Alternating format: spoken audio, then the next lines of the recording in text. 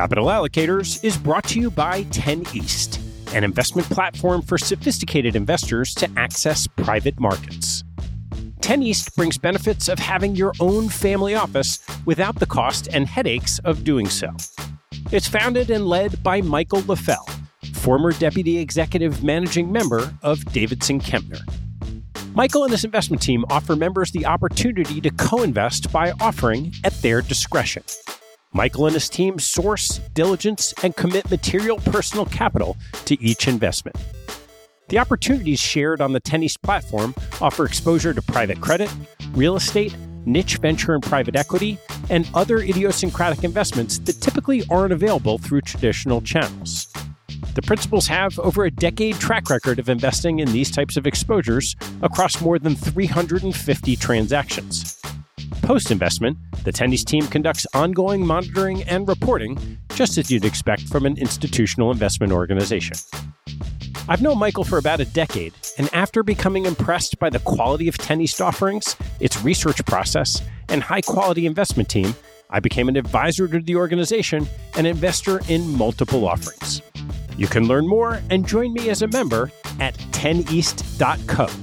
That's the number 10east.co. I want to take a break in the action to tell you about NetSuite by Oracle, helping businesses accelerate growth and run better with a suite of ERP, financial, CRM, and e-commerce products. Here are three numbers for you to remember: 36,000, 25, and 1.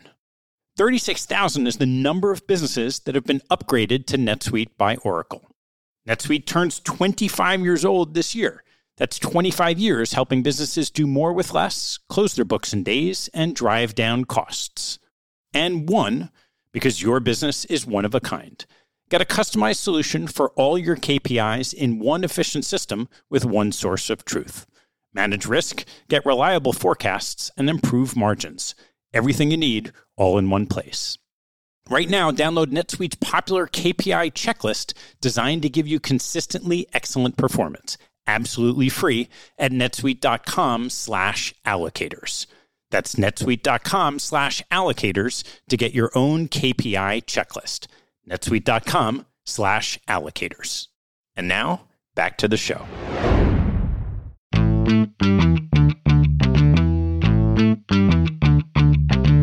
Hello, I'm Ted Seides, and this is Capital Allocators. This show is an open exploration of the people and process behind capital allocation. Through conversations with leaders in the money game, we learn how these holders of the keys to the kingdom allocate their time and their capital. You can keep up to date by visiting capitalallocatorspodcast.com.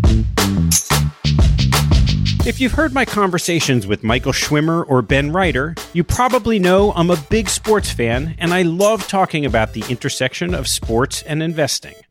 Ben introduced me to today's guest, and I leapt at the chance to hear his story.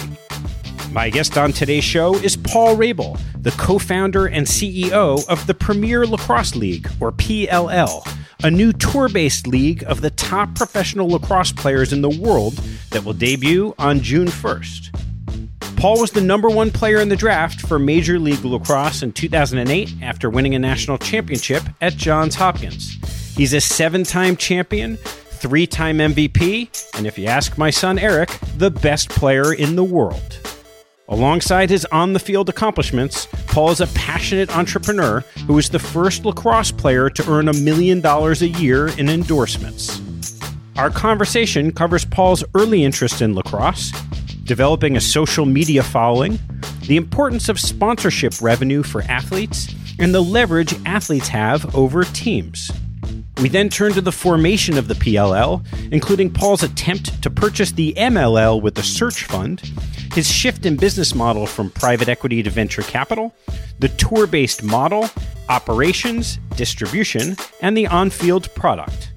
We close by discussing Suiting Up, Paul's podcast where he interviews top professional athletes and coaches, and the Paul Rabil Foundation, which brings lacrosse to schools for children with learning differences. Paul is as savvy off the field as he is skilled on it, And as the PLL takes off, as I suspect it will, this conversation may well mark an important moment in time for this fascinating startup league. Tune into NBC to watch the first games from Gillette Stadium in Foxborough, Massachusetts on the first weekend in June.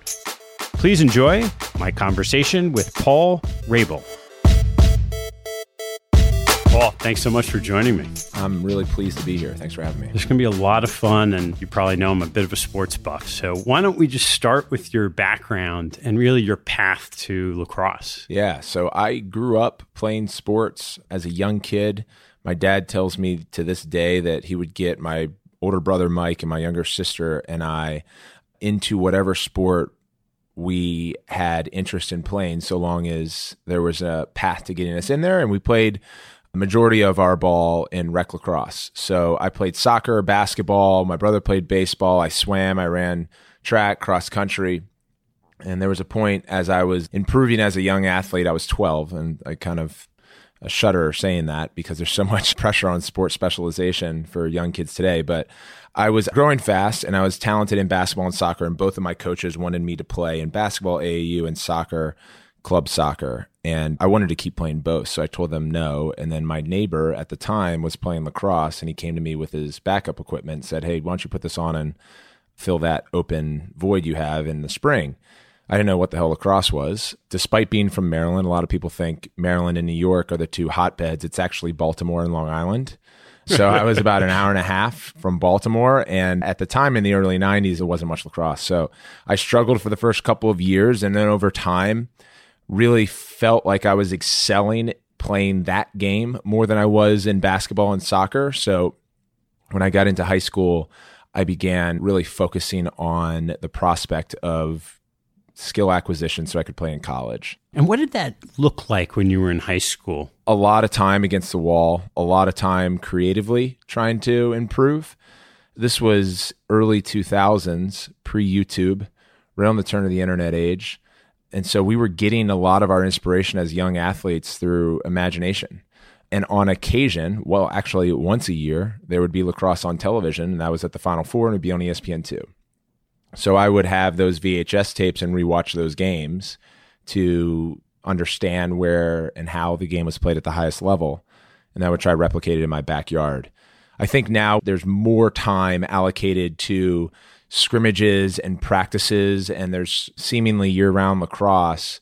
I was watching a piece from Wayne Gretzky who references this with his dad too, that his time out in the backyard on the ice by himself, where he was just working on his skill and doing so creatively, was the most valuable and probably seminal time in his career. And he worries that fewer kids are doing that. So you go through college and you start playing pro lacrosse. Yeah. First of all, I didn't really even think about pro lacrosse too much when I was in college. At the time, like even when I was 14 and then through high school, I viewed the gold standard in lacrosse as playing at the national championship game in college. And so all of my focus and attention, even through my senior year, was let's win a championship and how do we get there? That's different in college basketball and college football and even baseball and hockey and big four sports. And it's okay that a kid is like Zion Williamson, we were just talking about him, is competing for an ACC championship and an NCAA championship his freshman year, but he also knows he's going to go to the NBA. Like, that's okay, right? That's being realistic and practical. That was completely non-existent for me.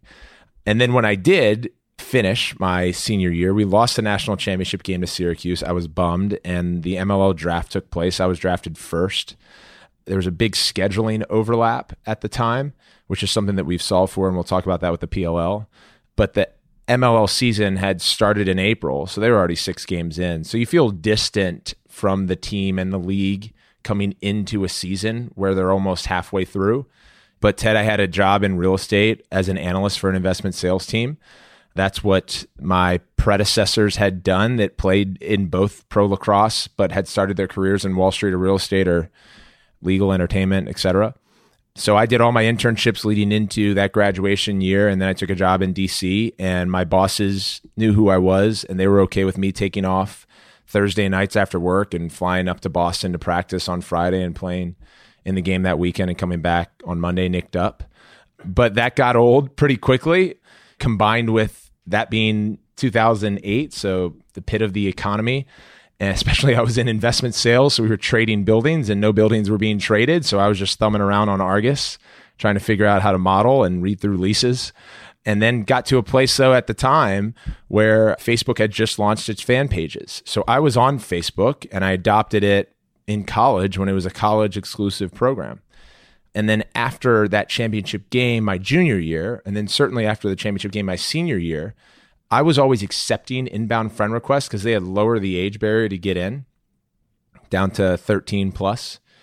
So by the time my senior year came around, I had 10,000 plus friend requests because I was capped out at 5,000 friends.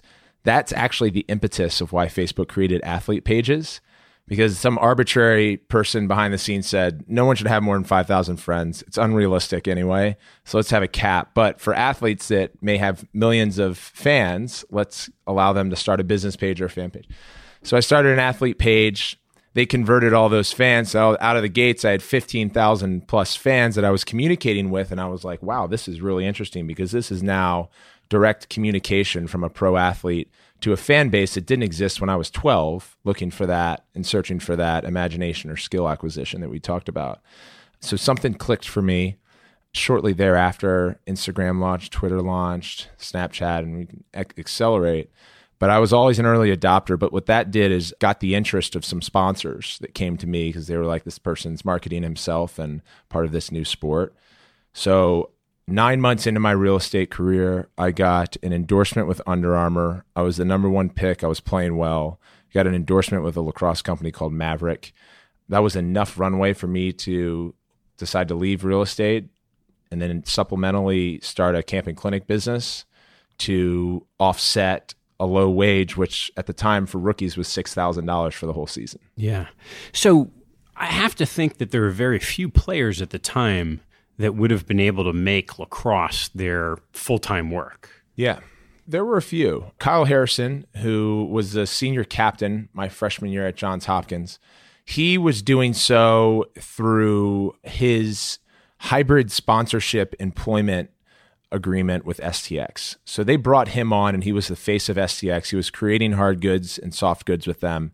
But he also had health insurance through the business and he was helping on the creative side. It was a big value add for that company.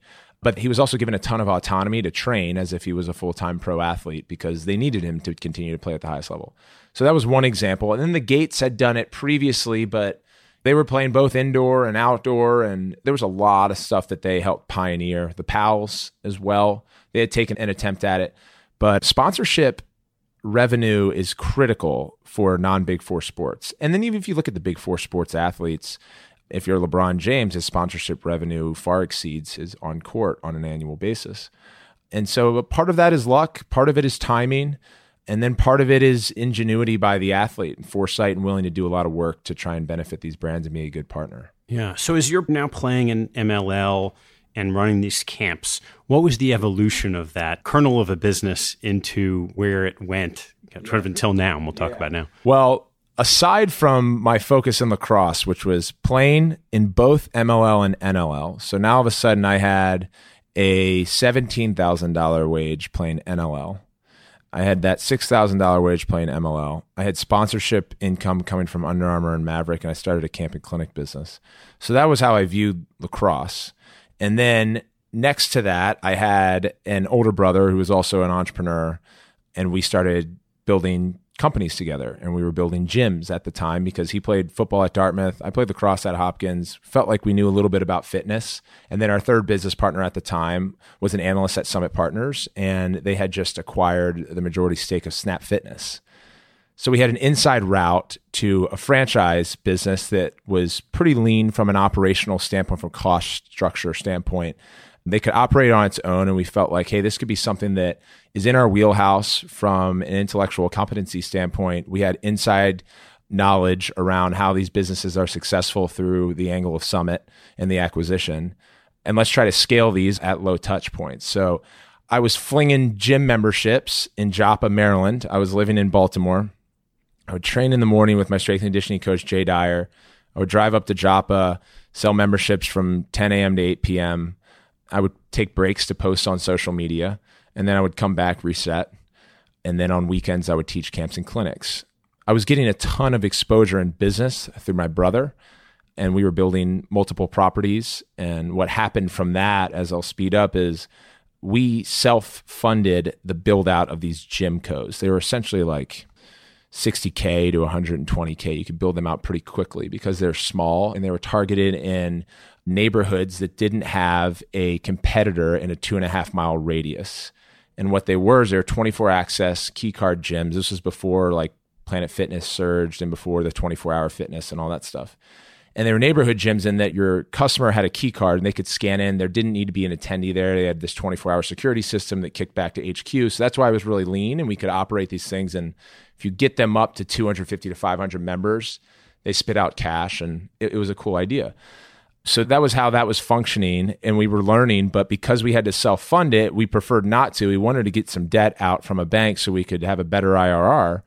That turned into the thought of, hey, there's a lot of folks that can guarantee leases out here. They're maybe too young to have a strong enough FICO, and all the other reasons of being in 2008 to 2010, we're not getting any debt from a bank. Let's start a small business lending company. I was a passive investor in there. That was more my brother Mike and their business partners, but we started Endurance Lending Network. So he shifted his time full-time there. That got acquired by Funding Circle when we were out for our Series A. That turned into Funding Circle US. He moved out to San Francisco, and our paths were on both coasts, and that's how I was building. So that's a little bit more of the background of how I got here. I was always like getting a lot of learning experience in business and building and operating. And then I was taking a lot of that insight into how I was forming the structure around my camps and clinics and managing people that I was bringing onto my payroll. And then the last piece I would say that really helped me understand more sports business and media is I would take out my calendar every year and mark down the major sports conferences. And I would pull on the relationships that I had in the industry to say, hey, can I get into these events? In some cases I couldn't. I'd book a flight and pay for a ticket to get there. And this is South by Southwest Sports. This is World Congress of Sports. This is Sloan Sports Analytics. This is GSB Sports Innovation. And I would sit and I would listen to executives talk, and I would take notes. And I always viewed myself as an athlete that had the opportunity to monetize, to grow, and to build, and potentially do something great in a sport that was really primed to be commercialized. So was there a moment or a day when a light bulb went off and you said, okay, I've been preparing, I'm not sure for what, but now the idea that became the PLL? No, there wasn't a day. There were a lot of conversations. I was experiencing equally some small success and some small failures. And because of the accelerated platform I had, which was an audience that was now tipping 700,000 followers in aggregate, if I launched an OTT instructional platform, which I did, called the Paul Rabel Experience, I could onboard customers much easier than Joe Smith launching a lacrosse instructional OTT. Even if Joe Smith's OTT had a better UI UX, I had greater reach. That's why athletes are now really valuable for early stage startups as small investors that can, if you're the entrepreneur and you carve it out well, get access to their audience. It's like immediate customer acquisition. Yeah. Did you find, of the social media platforms, was there a bigger impact on one or the other, or did you just canvas all of it? Going back to it, I canvassed all of it, but those were different times. These platforms are evolving their algorithms daily. And I would actually say if I were building now, and I was a young 20-year-old, I would think about you spray and then you figure out which platform's best for your skill, the audience, reciprocity, and so on. And then you just go long there. There is overlap, but there's not full overlap. So there is value in being on multiple platforms, but understanding that value. So if you're an athlete right now, I think the biggest platform to be on would be Instagram. If you're a chief investment officer like yourself, or an entrepreneur, or an analyst or journalist, Twitter, right? That's where conversation lives live, and it's viral and smaller user base, but really compelling content that goes on there. And then if you have the resources and the creative know-how and the ability to go shoot and edit, YouTube can be an incredibly valuable platform and has been for a lot of millennials and Gen Zs who have evolved into these influencers, have baked huge audiences.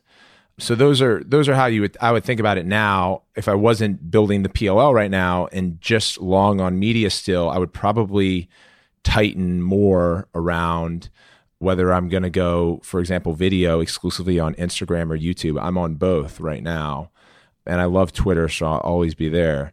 But with Instagram rolling out their IGTV and IG stories, I mean, it's no secret everyone's competing against each other. So that's what I would say there. Okay. So let's circle back to the founding of PLL. Yeah. So we were having a lot of conversations around, hey, amidst all the growth I've had as a personality in the sport, and that's captured by total followers and so on, endorsement revenue was going up for me. Camps and clinics were selling out. There were other players that were just as big, if not bigger than me, coming through the college system that weren't doing what I was doing, and as a result weren't catching the fire that I caught. So I started spending a lot of time with younger guys and saying like, hey, here's how I would think about it. And a lot of them were just reaching out too. So there was this really hot lamp that was on around players at the time. That was because of new media, new technology. And then next to that was the emergence of non-Big Four sports because of new streaming platforms, the evolution of media, OTT, on-demand, instant replay, you could even call it, but that was there when I was growing up. But this is no longer like traditional media back in the first Major League Baseball days where it was just print radio locally in your ballpark. So you have the emergence of the UFC. You have the emergence of CrossFit, Drone Race League. You have PBR, Street League Skate, X Games. All these properties now have been hitting on the right messages, the right technology, and the right media, and they're growing. This is all post-2008. So we just kept thinking, like, why not lacrosse? What are we doing wrong here? And I was working really hard, as were a number of guys, with our teams to try to address that. But as a player, you're limited. So it was about 2 years ago, Mike and I got together. And Mike at the time was kind of backwards. He was running revenue at Funding Circle. And then he had, like a lot of executives in Silicon Valley, had a really strong, about 7-year run and said, okay, I'm now re-energized again to go back and build from scratch. So he was going to begin a search fund, and he had some overhead capital to support him and go do an LBO of a $5 to $10 million business. And Mike was like, hey, what are you doing, Paul? You're 31 and you're picking up a lot of skills. So why don't you come out to Silicon Valley with me and let's go do the search fund? I was like, let's talk about lacrosse. So he said, okay. And we rolled our sleeves up for a few months. And as part of that sleeve roll, we were meeting with MLL and we were trying to understand where they were, because at the time they had just announced the step down of their commissioner. And so Mike and I were going and saying like, hey, what's management look like? Is that something that you'd be interested in us looking at or taking a swing at? That didn't take place. But the more we were digging in, the more we looked at those other league examples and me as an athlete and other athletes, there's something here. So about 6 months later, we went back to MLL with overhead capital that we had acquired at the time. It was primarily private equity. And we proposed a number of different scenarios of essentially buying them or rolling them up and keeping them involved from an equity standpoint. But essentially, like, here's why, like any entrepreneur would. And there's a level of confidence that you have to have, but there's a lot of humility to say, like, here's why we think we're best fit to operate this thing. Here are some of our ideas. What do you think? And so we spent a lot of time talking about it. Couldn't come to a solution, but through that time, we had just so much conviction around where we think pro lacrosse could be. And I'm sure we'll get into this, but our league is a tour-based model. So the model is completely different than a traditional team sports league. And so had we agreed to some form of M&A, we were going to roll up and roll out tour even with MLL had that taken place. So let's go right there. That crux, the difference between team-based and a touring model. We had the benefit of starting a major team sports league from scratch in 2018. What would that look like? And mention Major League Baseball because you look at consumer trends, you look at that's across the board from the way that they consume sports, but also their behavior in market, externally, and so on. And then you look at available resources. So Major League Baseball was founded at the time of linear media being local newspaper, local radio. As television evolved into local and then national, and instant replay on demand OTT, that whole 50 to 70 year span saw sports consumption change drastically. So while people used to grow up in the same market where they lived the rest of their lives and go to the local ballpark, and they had that geographical affinity because teams and leagues were far bigger than athletes, you fast forward to where athletes are now with social media, and there's plenty of data that's been aggregated across Google, Facebook, and now the SFIA and so on, that athletes following are 4, sometimes 8 to 1 the size of their teams and league. And because of that instantaneous access that a fan can have to watch Cristiano Ronaldo's live games overseas, or if they're on the East Coast, favor LeBron James and the Lakers or Steph Curry and the Golden State Warriors because they watch all their games and then follow them and communicate with them on social, that the connection has changed and leverage has changed. And that's why I was talking about this yesterday. We're seeing free agency the way it is in basketball. Leverage has changed. The athletes have the leverage. The teams don't anymore. And that's even circulating in the NFL, which is the biggest anomaly, and very few leagues, if any, should try to compare themselves to how the NFL sets trends. So we were looking at that as a case study. And then we were looking at operational optimization. So if you're a non-Big Four sport, traditionally you go out and you try to find owners and you franchise it. And oftentimes those owners don't own venues, most times. If you don't own a venue in a city-based model, you have to then become a tenant on a lease. And a lot of times you're deprioritized. And then you have to, every year, try to create your schedule. Even the MLS has challenges with schedules, and they own their venues. So if you don't own a venue and you're saying, okay, we need 8 home games from June through August, give us the options. They give you the options. And then you go cross-compare with all the other teams. And then you scrap everything you do. What you end up with is very few optimal times to host games. Moreover, when you're a tenant on a lease, very few non-Big Four sports are playing in NFL venues or MLS venues because they're just really expensive. So we looked at that saying, that just doesn't feel right. Individual sports seem like they get it right with the tour-based model. Additionally, in a tour-based model like NASCAR, you have all the best racers in the world descending upon a major market city or a major venue, and they're racing over the course of the weekend. So there's this fan festival component. You're bringing corporate partners to life. You're actually optimizing the spend on production because you're not sending production trucks all over the country to capture multiple races over the course of the weekend. There's only one group there capturing the race. And so there's that moment. But what we looked at too, if we were go tour base and all of our teams come in the same market, we rent out a venue for the weekend. The most important thing that's second to having the best players in the world in any sports league is you have distribution. Sports are consumed through media. Less than 5% of sports fans actually go to games. You're consuming it through your mobile device, your tablet, your television, circle of conversation.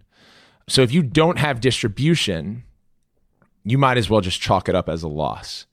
And so if you're going back to that lease structuring, if you then have limited times that are deprioritized, then you go to your network and you say, here's when we're playing games, and they don't have open programming windows, which, by the way, oftentimes get booked 2 years in advance. You ain't getting a network, even if they're interested. Rather, if you go on a tour-based model and say, hey, what are your open windows on Saturday and Sunday? And they go, we have a 4 o'clock this time and 8 o'clock on Sunday. We go done and done because we control that whole weekend. So that tour-based model solved for distribution out of the gates, and distribution is table stakes in sports leagues. So that was where we are. Then if you look at the last factor that I'll share with you is, if you're a non-Big Four sports league, typically you look at all these leagues, whether it's National Women's Soccer League, the WNBA has gotten a big injection of growth from the NBA owners doing the right thing, which is owning the WNBA teams, and Joe Tsai and his group just purchased the New York Liberty. But if you look at water polo or rugby or lacrosse, you're in fewer than typically 12 markets. You have 10 or less teams. And for us, we said, okay, a sport that's growing east to west, it's the fastest growing team sport in North America at the youth level over the last 15 years. It just got Olympic recognition at the international level. So bookending international to youth, IOC gave its recognition to participate as an Olympic sport. There are 2 more steps, but that recognition is really difficult to get. That came last November. There are 60 countries that are nationally sanctioned playing lacrosse right now. It's the fastest growing team sport in the NCAA level, both men's and women's. This is the oldest sport in North America. We were like, this thing has product market fit. All right. But if we're launching a league, and in our case, we have 6 teams, if we tie each of the 6 teams to a city, we're actually very, very local and we're exclusive. And by going tour-based and not attaching a city to the front of the jersey, yes, it's more challenging and it's more abstract based on how consumers are used to consuming team sports leagues. But when we go to our 13 markets all over the country, over 14 weekends, and we'll go to one twice, and that's in New York, we all of a sudden are a national sport. And fans all over the country can choose their allegiance based, going back to our point of favorite player and coach combo, favorite team combo, or even the culture that we build around the teams. So there's a lot. Obviously, I think I've been talking for 10 minutes. Walk through some of this because this is awesome. When you get started, so you're going to have to rent out big stadiums. You got to figure out that distribution. Do you start with funding and a concept? Do you start by trying to get distribution locked up? How did you put those pieces of the puzzle together? So we started with a seed round. Just like any founder or co-founder group, you've got to put in a lot of work leading into any round of financing. Scott Galloway says you've got to be willing to sign the front of a check, not the back. And it gets even more dynamic than that, because very few people in the US will work for free. Now imagine working for free 80 hours a week and then writing a check to the company that you're working for. Like, it's fucking hard. But you have to build your investment thesis. You have to create an OM. You've got to have the right conversations with the players and the networks up to that point. In the stadium, you've got to have all of the case studies and the comps, and you got to put forth the effort. So we did that first, and then we took the investment opportunity to some venture capital because the time to acquire MLL had gone. So you shift quickly from private equity to venture, because this was certainly a venture investment. So we raised a small seed round, and the goal of that was to allow us to anchor a network deal, secure venues, get first leads in on sponsors, sign up players, hire an executive team. So small in the scheme of sports, it was a healthy seed round, but so we had about a 6-month period to go execute. Reflecting on this, Mike and I, you have to be confident and passionate about your concept, but we had an opportunity at one point to just raise a ton of money in one round. It was tricky around valuation, and this is a pre-revenue bet, and it's sports, and sports have major valuations because of fan attention and viewership, sponsorship, future revenue. So we decided to parse it out. Thought it was healthy to do that with our investors. But we did all of that ramp up in that 6 month and then had our Series A done. Because it was basically like, can these two guys go out and do this? And it was daunting. We were certain we were going to get a network deal because we had all the interest from CBS, NBC, Fox, Turner, ABC, Google, Amazon, Facebook, and Twitter. And so then it came down to, because of our tour-based model, there was that interest in what we were building, and then the excitement around lacrosse. And then the other macro trend is that the NFL, NBA, Major League Baseball, and NHL rights are up in 2021, 2022. So brands are trying to position themselves. You saw the WWE deal get jacked up because these niche audiences are continuing to grow, and they're very sticky. UFC rights went up. So lacrosse can be a big one if done right. So there was interest. It goes to timing. We were to secure an NBC deal. They were the best partners that offered the best deal at the time.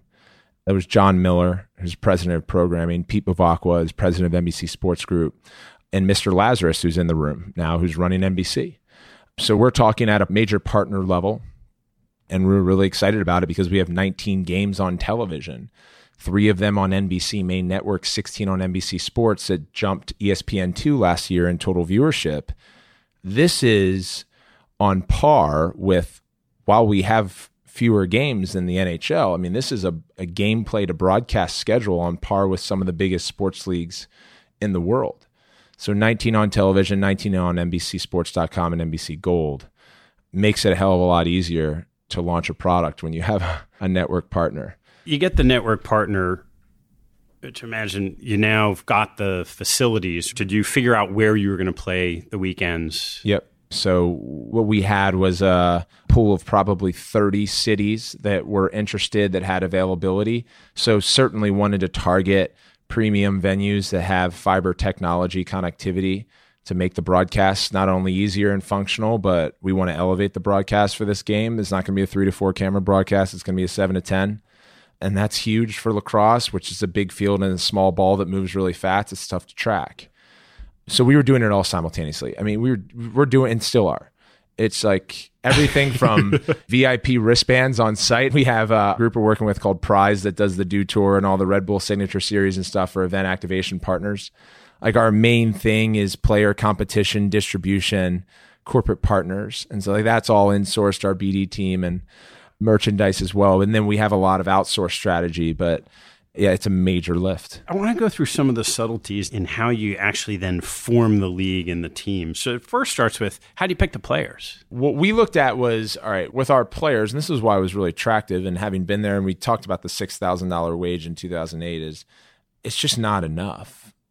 To be a sport that produces the top quality competition on the field, you need your players to be full-time, or about as full-time as possible. And I say the last part of it because our players are still, because of habit, a lot of them have jobs or are coaching.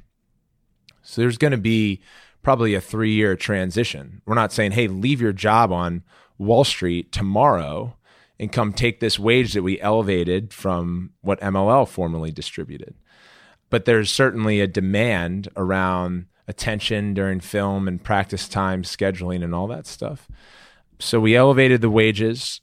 We also solved for a challenge that I had experienced in some of my peers that were full-time lacrosse players, and that we were sourcing our own healthcare. It's a challenging time no matter who you are in the U.S.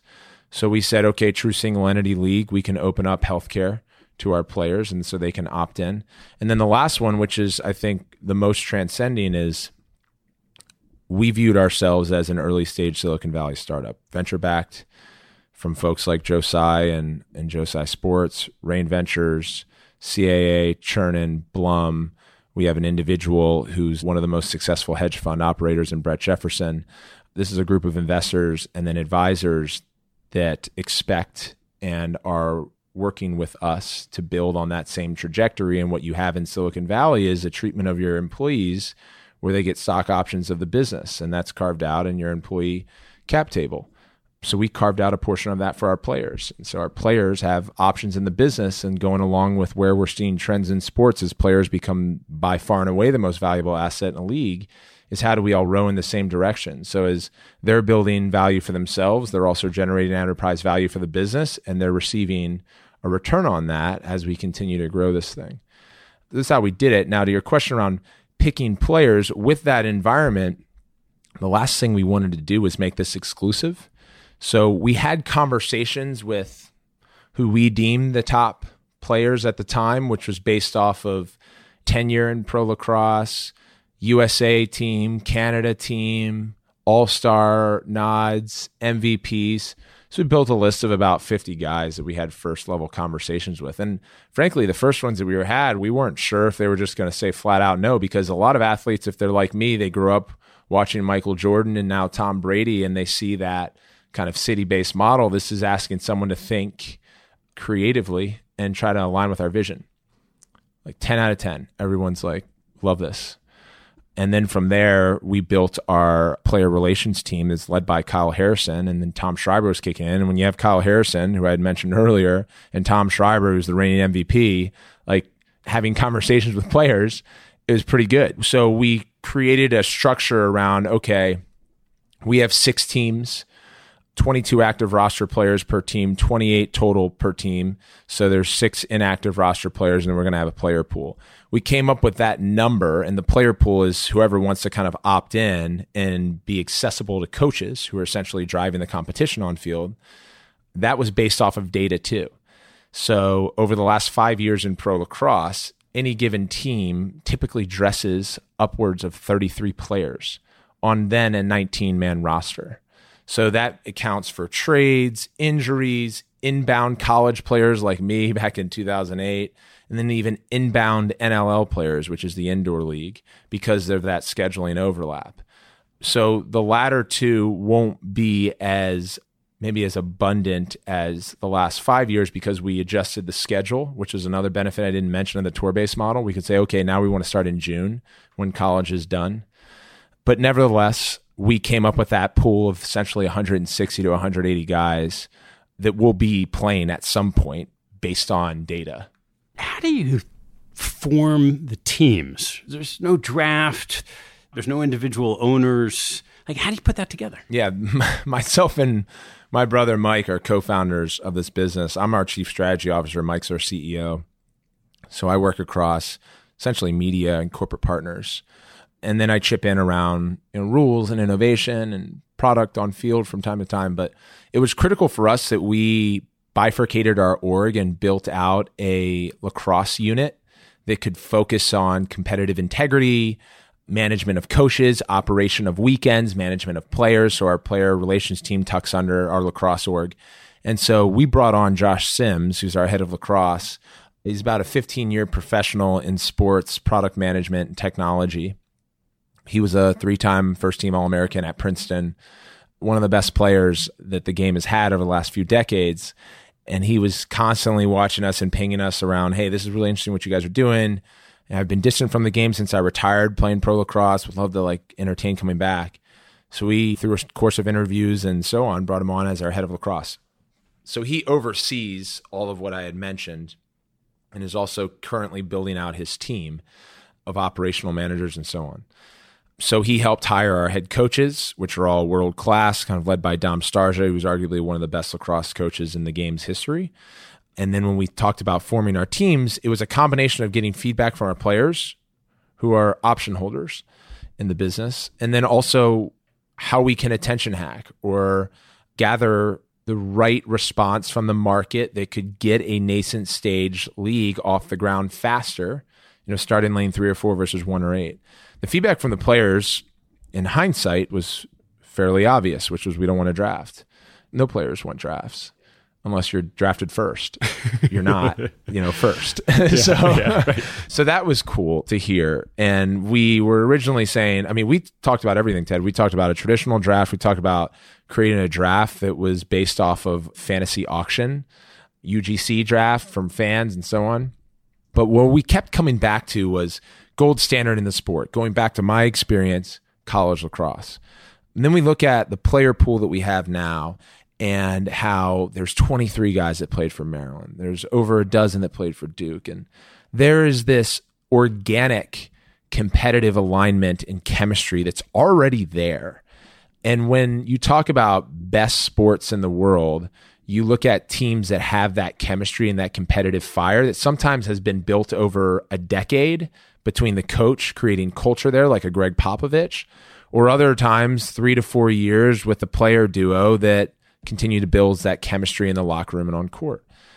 So it was clear to us that we had an opportunity to not only have best product on field through that baked in chemistry, but also aggregate a fan base that loves college sports and college lacrosse specifically.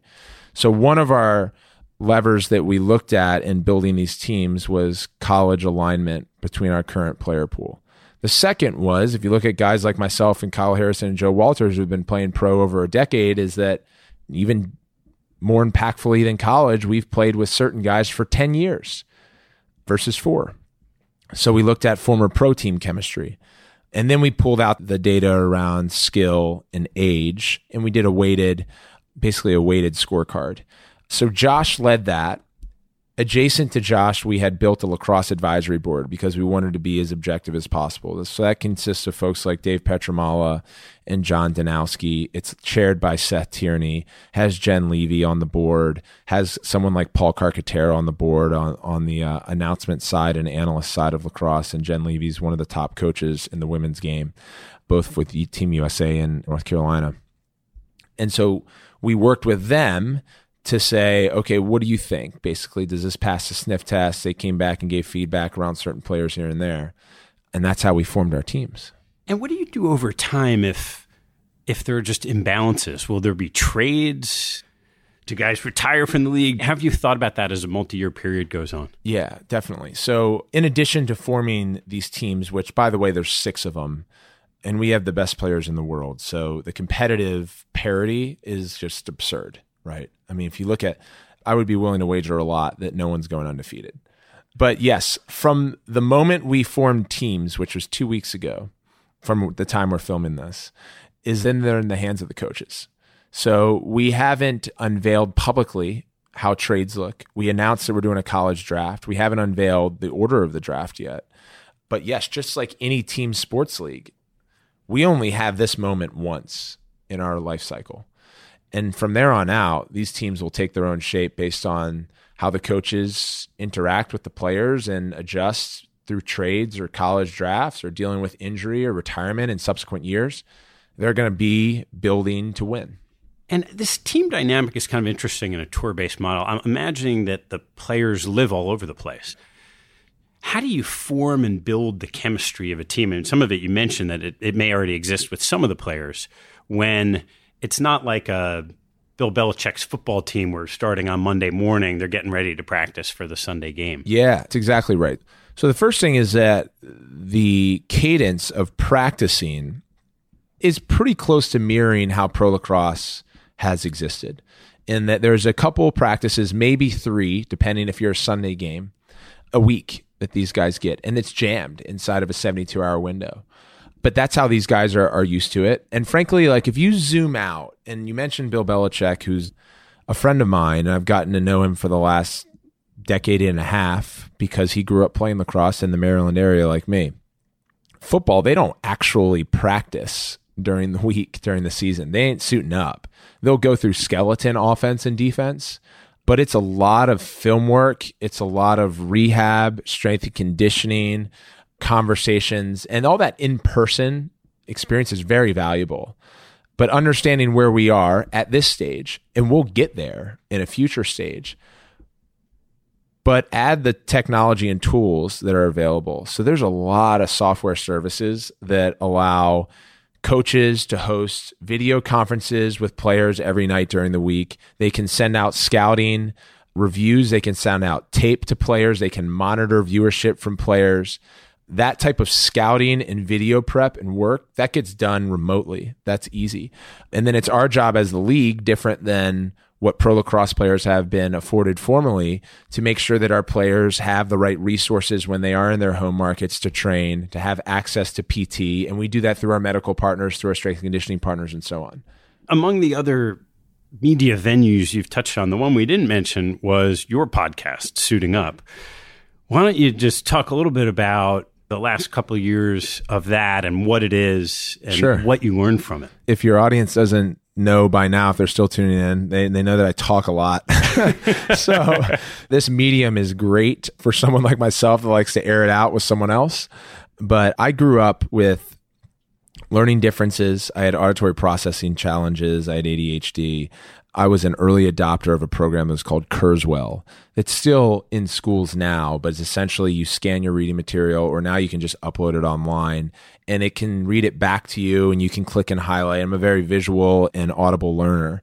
And so I was always attracted to podcasts. And a few years ago, I found myself, and it's part personality type, just so obsessed with the medium and the way that I could satisfy a lot of intellectual curiosity and learn.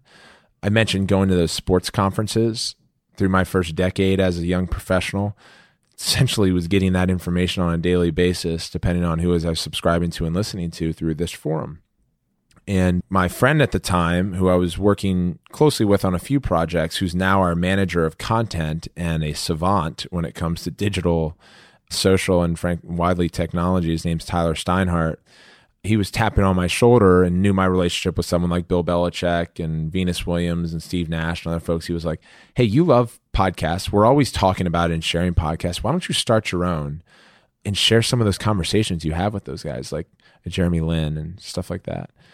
And I thought about it because at the time I was getting approached by a lot of networks to do a lacrosse-specific show. I was doing enough lacrosse stuff. And I just enjoy sitting down with people like you and talking. So that was like the impetus of launching the show. But as you know, it's a ton of work. My podcast is called Suiting Up with Paul Rabel. We've done 70 plus shows. I was doing it on a weekly basis for the first year and a half.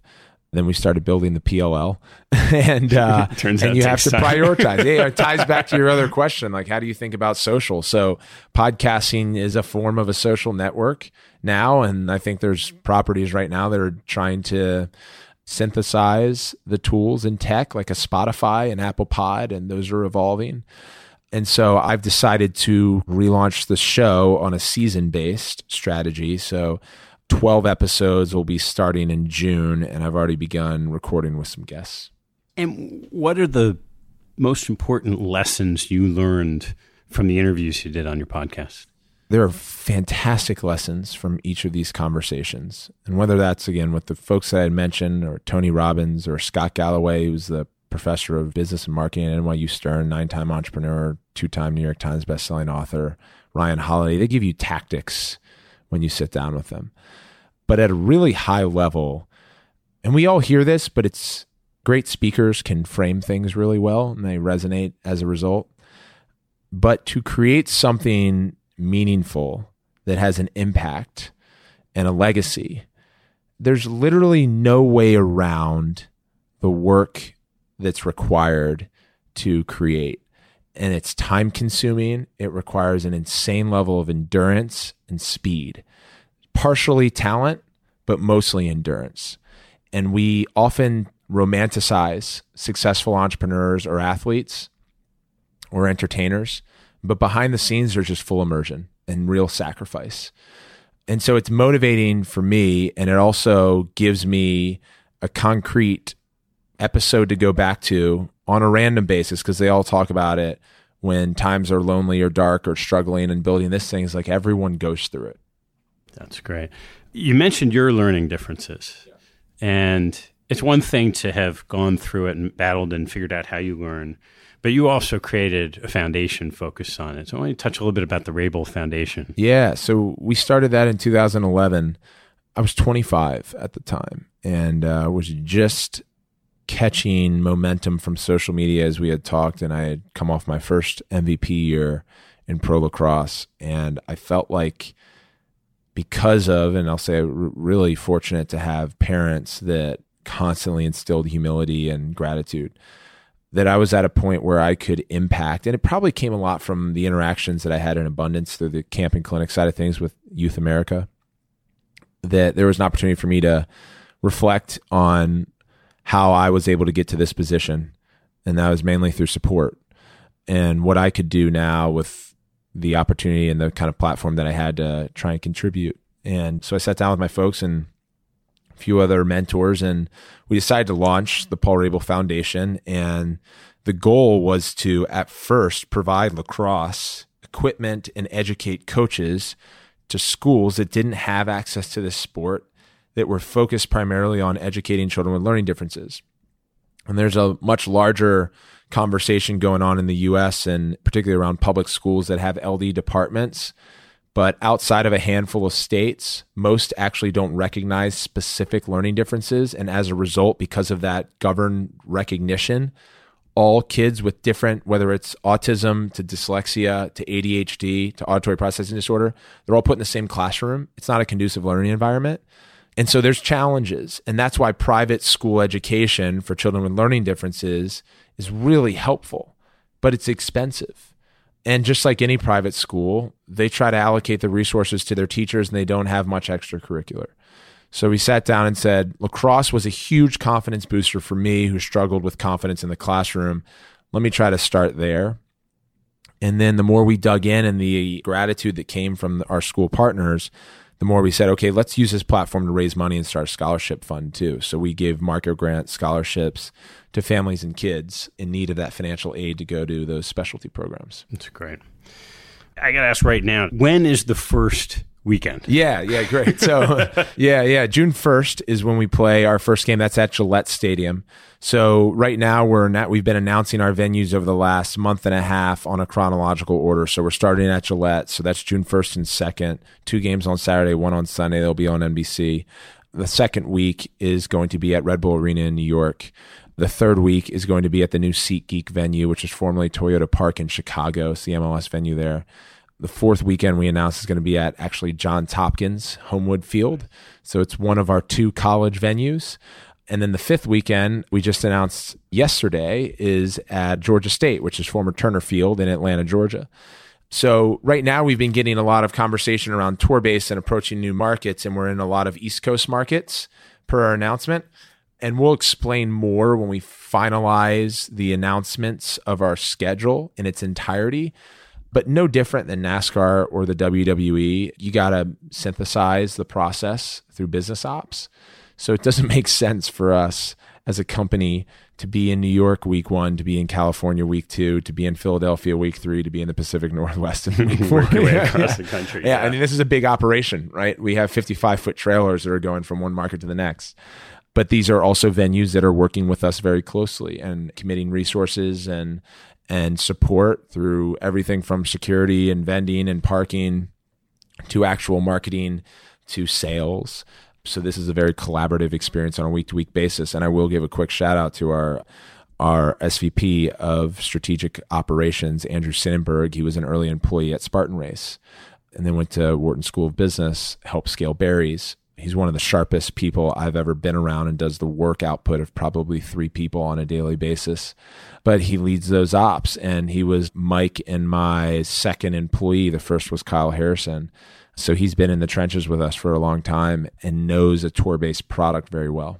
All right, Paul, I know you got to run, but we have to have some time for this closing question. What's your favorite hobby or activity outside of work and family? It changes. Part of my obsessive compulsive personality, but my mom's an art teacher. My dad was a paper salesman. Now our dad works for the PLL and he helps lead our youth efforts through PLL Academy. Going back to my mom, I took her art classes growing up and I loved the arts, and I had an art scholarship in high school, and I've gotten back into art. So I'm painting a lot, acrylic painting.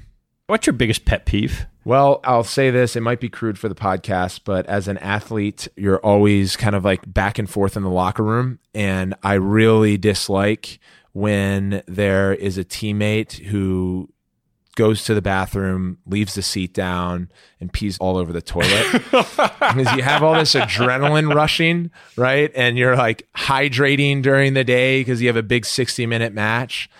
And so sometimes I put a sign up. I don't know why it's like the case. I probably going back to that OCD around cleanliness, but. So this is an interesting one for you. What's your favorite thing to read? I've become very fond of what's categorized, and I'm not sure this should be the case. I think it should change in a Barnes & Noble or bookstore as self-help books. I refer to them as self-growth. I love reading about the human psychology. It's beneficial to me personally, to people that I work with professionally, to investors that we interact with, and to my ability to lead on the field or interact with teammates.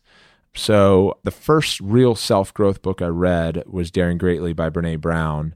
That's caught fire over the last few years. But Harriet Lerner, Esther Perel, those are all great authors of books that I like to read. What teaching from your parents has most stayed with you? They've taught me a lot. I would probably say always saying thank you and understanding that there are patterns that have developed and opportunities that have opened up that I'm getting access to because of my brother, my younger sister, my mom and dad, or people within our network or outside of our network. So being very aware of that. And then work ethic. But the one that they continue to harp on now is just kind of relax and smile and enjoy the moment, as I think they feel probably pretty good about what Mike and I are doing from an effort and comprehension standpoint. So just want to make sure we're not getting too carried away. All right, last one. What life lesson have you learned that you wish you knew a lot earlier in your life? Empathy, I would say. I think it's probably the most powerful skill that any person can have, no matter what you do. And I wish I had it. It's hypothetical in that it requires experience and failure to really learn, and maturity. So I would love to have had it when I was younger. Unrealistic. But what I have now and what I'm trying to continue to improve and strengthen is my ability to empathize. It helps you as an executive. It helps you as a player. It helps you as a friend and a son and a partner. And I think a way that I at least share with folks on my podcasts and when I have some of these conversations, that empathy often gets framed in the way of something that's negative or sad or challenging. It's like, how can you empathize with this person? And the next question is, well, if you've never experienced that moment, it's difficult to be in that person's shoes. And so that's like empathy at its best, is if someone can be in the moment with someone else who's suffering. But what you can do to work on that skill is actually in the inverse, and I call it positive empathy. Empathy isn't just around something that's challenging. And I'll give you an example in sports. If you have a teammate who makes a game-winning goal, and we're all competitors, and we'd all love to have the game-winning goal, if you find yourself reactively kind of shunning or saying, hey, I'm pumped because we won, but I would love to have, I missed that last shot. It's not the right mindset. Celebrate others' victories too. Celebrate others' wins. If someone in your workplace gets promoted, try to really be with them and be excited. Positive empathy is a lot easier, but if you're not good at that, you're definitely not going to be good at consoling in times of struggle. Paul, this has been awesome. Wishing you the best of luck. We'll be watching, and thanks so much for taking the time. Thanks for having me. I really appreciate it. Thanks for listening to this episode. I hope you found a nugget or two to take away and apply in your investing and your life. If you'd like what you heard, please tell a friend and maybe even write a review on iTunes. You'll help others discover the show, and I thank you for it.